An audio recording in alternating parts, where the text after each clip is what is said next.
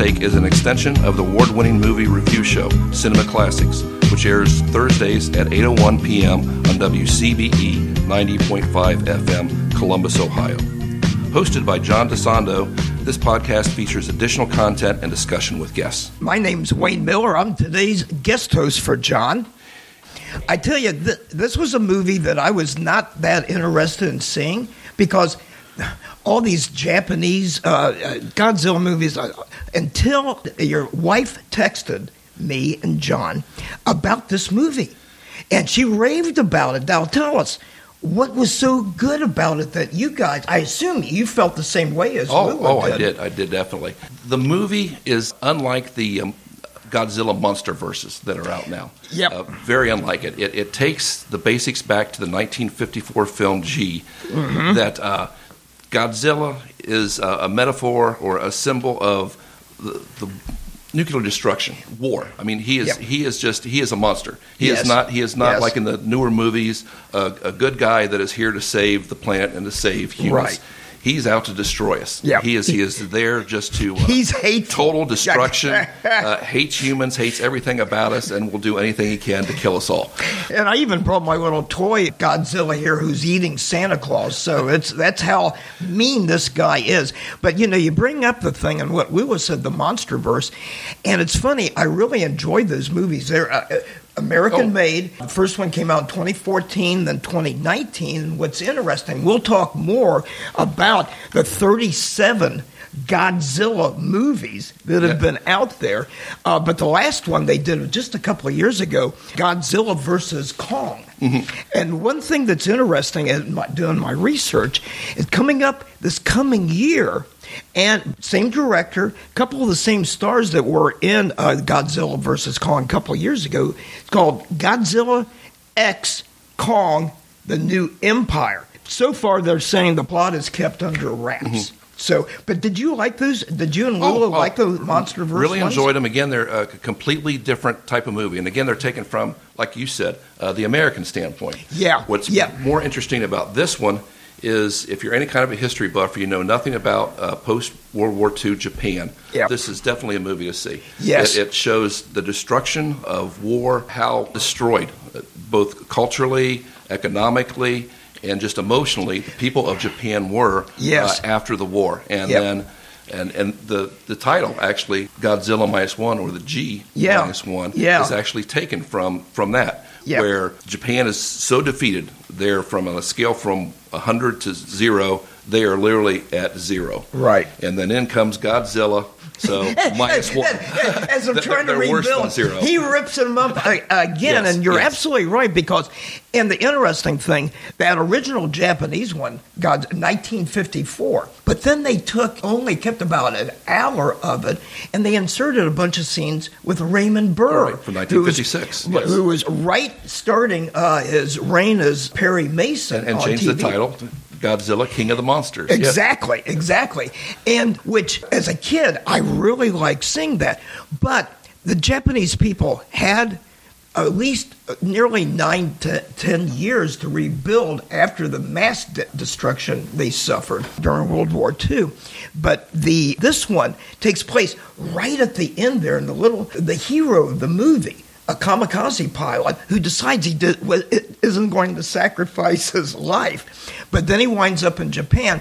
And it does kind of go through the next couple of years.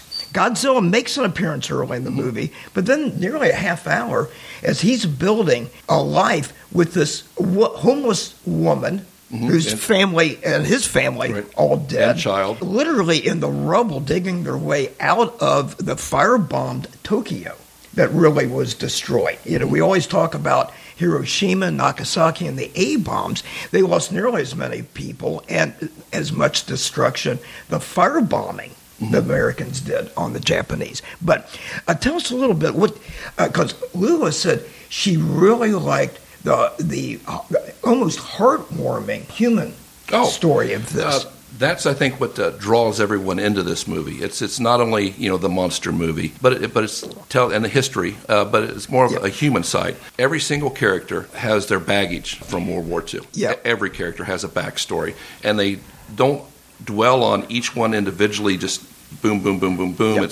They let it kind of flow into it, so it's a natural progression. So right. they don't throw any type of morals into your face or anything. But you see the troubles that the Japanese people had and their culture, where they're trying to go from the feudal Japan into the modern age, yeah. and how all that baggage kind of comes along and how they have to change their way of thinking. Yeah. And it's also a buddy movie where the hero joins a ragtag crew, and they become his friends and his supporters for his post-traumatic stress syndrome. Yep, exactly. And really help him out. Yep. And he's got the family that he just wants to have, but he can't let go of his past. It's a fight through the whole film of him trying to basically redeem himself. And almost how he felt survivor's guilt, because he decided not to go on this last kamikaze mission, flew his plane to this island, and these mechanics there say, well, your plane's okay. He said, well, I had engine failure, something like that. Then survivor's guilt, because we see... we don't want to give too much of the film away. I know. In fact, you always accuse me of that. Don't give any of it away. But he has a survivor's guilt that he has to overcome. Yes, he does. And his little makeshift family.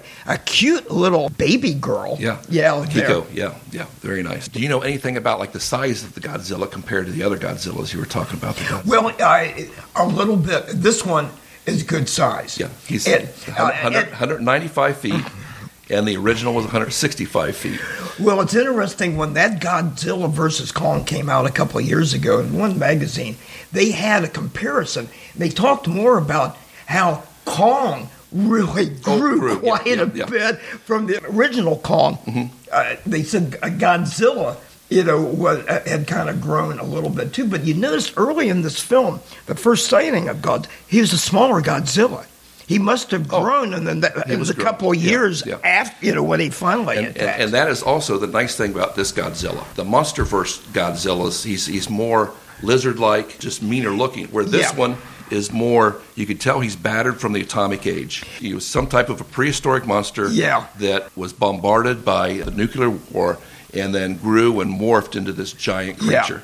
And developed, of course, the atomic breath that he's famous for. And the glowing spines down the back. Yep. I got a little bit of the glowing spines, but I could have bought another little Godzilla that had this big blue thing coming out of its mouth. There was going to be the radioactive, his breath, which in the original movies was always fun to see. It's kind of like the flames shoot out of Godzilla's mouth. Yeah, and part of what they brought back from the original, besides the shape and the feel of the monster, and of course the atomic breath and the spines and everything, was the eccentric scientist.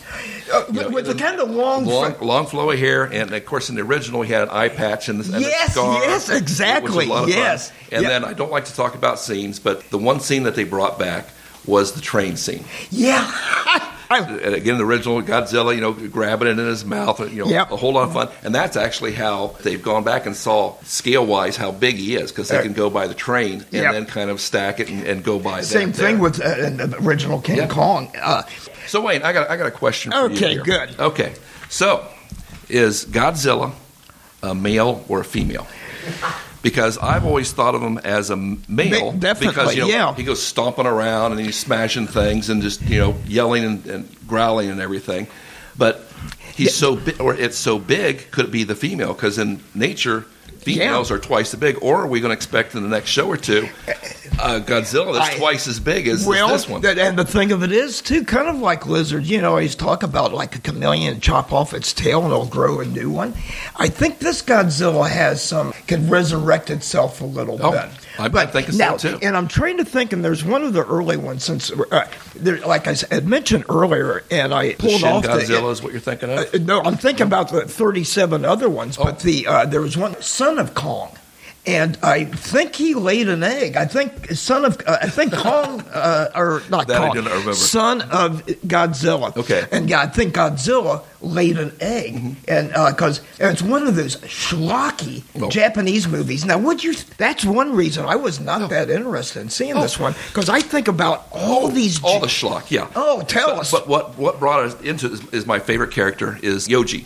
the boat captain. Yes, yeah, he has to be. I'm guessing a Japanese comedian because he brought in the facial expressions of what you saw in all those schlocky Japanese movies. Just the big eyes and the wow and lots of fun. And that's one thing that John kind of criticized a little bit when we saw the movie: the overacting. The Japanese are very reserved people, but they're acting. They're very emotive. He said that guy was great. I thought he was the only one that overacted. Now, the neighbor was also one of my favorite characters. Oh, the woman, out of, like John would always say, just out of central casting as a sidekick neighbor that comes in grumpy but lovable and just always causing trouble. Yep.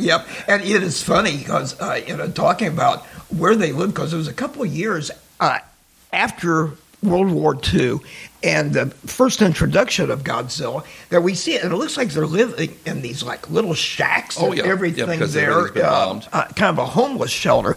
But one of the TV stations I get, Comet, it's called. Oh, yes. And they have a lot of reruns of like X-Files and Buffy the Vampire Slayer during the week, but on the weekends they'll have movies. And their favorite ones to show are some of these schlocky, the Raymond Burr, but it's on that channel that I saw the original 1954 one. I look at these titles: Mothra versus Godzilla, King Kong versus Godzilla, versus all these monsters. And they're actually bringing all those back in the Monarch series. That's now with the Russell boys. We've had some of that with the Russell boys that are on there. So, did you like those movies? The old growing up, because they were like growing the 60s, 70s, and stuff. We'd watch them all the time. There on TV. And sometimes a fun family thing, and that's one of the reasons I wanted to see this. It really looked like it was going to be fun, and it truly is. And that's why I always wanted a train set as a kid, just so that I could destroy it like a Godzilla. Now, one movie we did mention, we talked about the more recent ones of the MonsterVerse, the 2014 movie, the 2019, the Godzilla versus Kong a couple of years ago. We're not going to mention one with Matthew Broderick. I would know. We're not bringing that one up. That one's never mentioned. You read my mind. 1998 with Matthew Broderick. That was a good French actor, Jean Reno, and Hank Azaria, who's known for a lot of things, including the voices he does for The Simpsons. Again, a lot of people did not like that. I thought the Godzilla itself, and you talked about laying eggs with babies in a stadium, not one of my favorites. In fact, probably my least favorite of all. Is that right? Including some of the schlocky Japanese I would rather ones? watch the schlocky ones in the big giant rubber suit than I would that one there. It's just a lot more fun there for it. Had you read about this before you and Lula went to see it? No. Just like I don't like to know anything about, I didn't want to give anything away. I don't like to know anything about the movie before I go see it. So no, we go blind. Go in and see it, and that way we get the full enjoyment out of watching the story unfold, being surprised at some of the twists and some of the things that they focused on. And it was a lot of fun. Well, and that's why, that explains why you guys don't like going to the early enough to see the trailers before a feature. No. Whereas me, I like that. No. And when Lula recommended this one, I immediately went there, read a couple of reviews, but also saw the trailer. Yeah. And the trailer really added to hooking me. I hate trailers. Now, speaking of the trailer, that's another scene that I'll talk about besides the train. Okay. Because they show Godzilla swimming after the boat. So did you catch the homage to Jaws? Actually, there were two. Exactly. A couple of them in there. We need a bigger boat.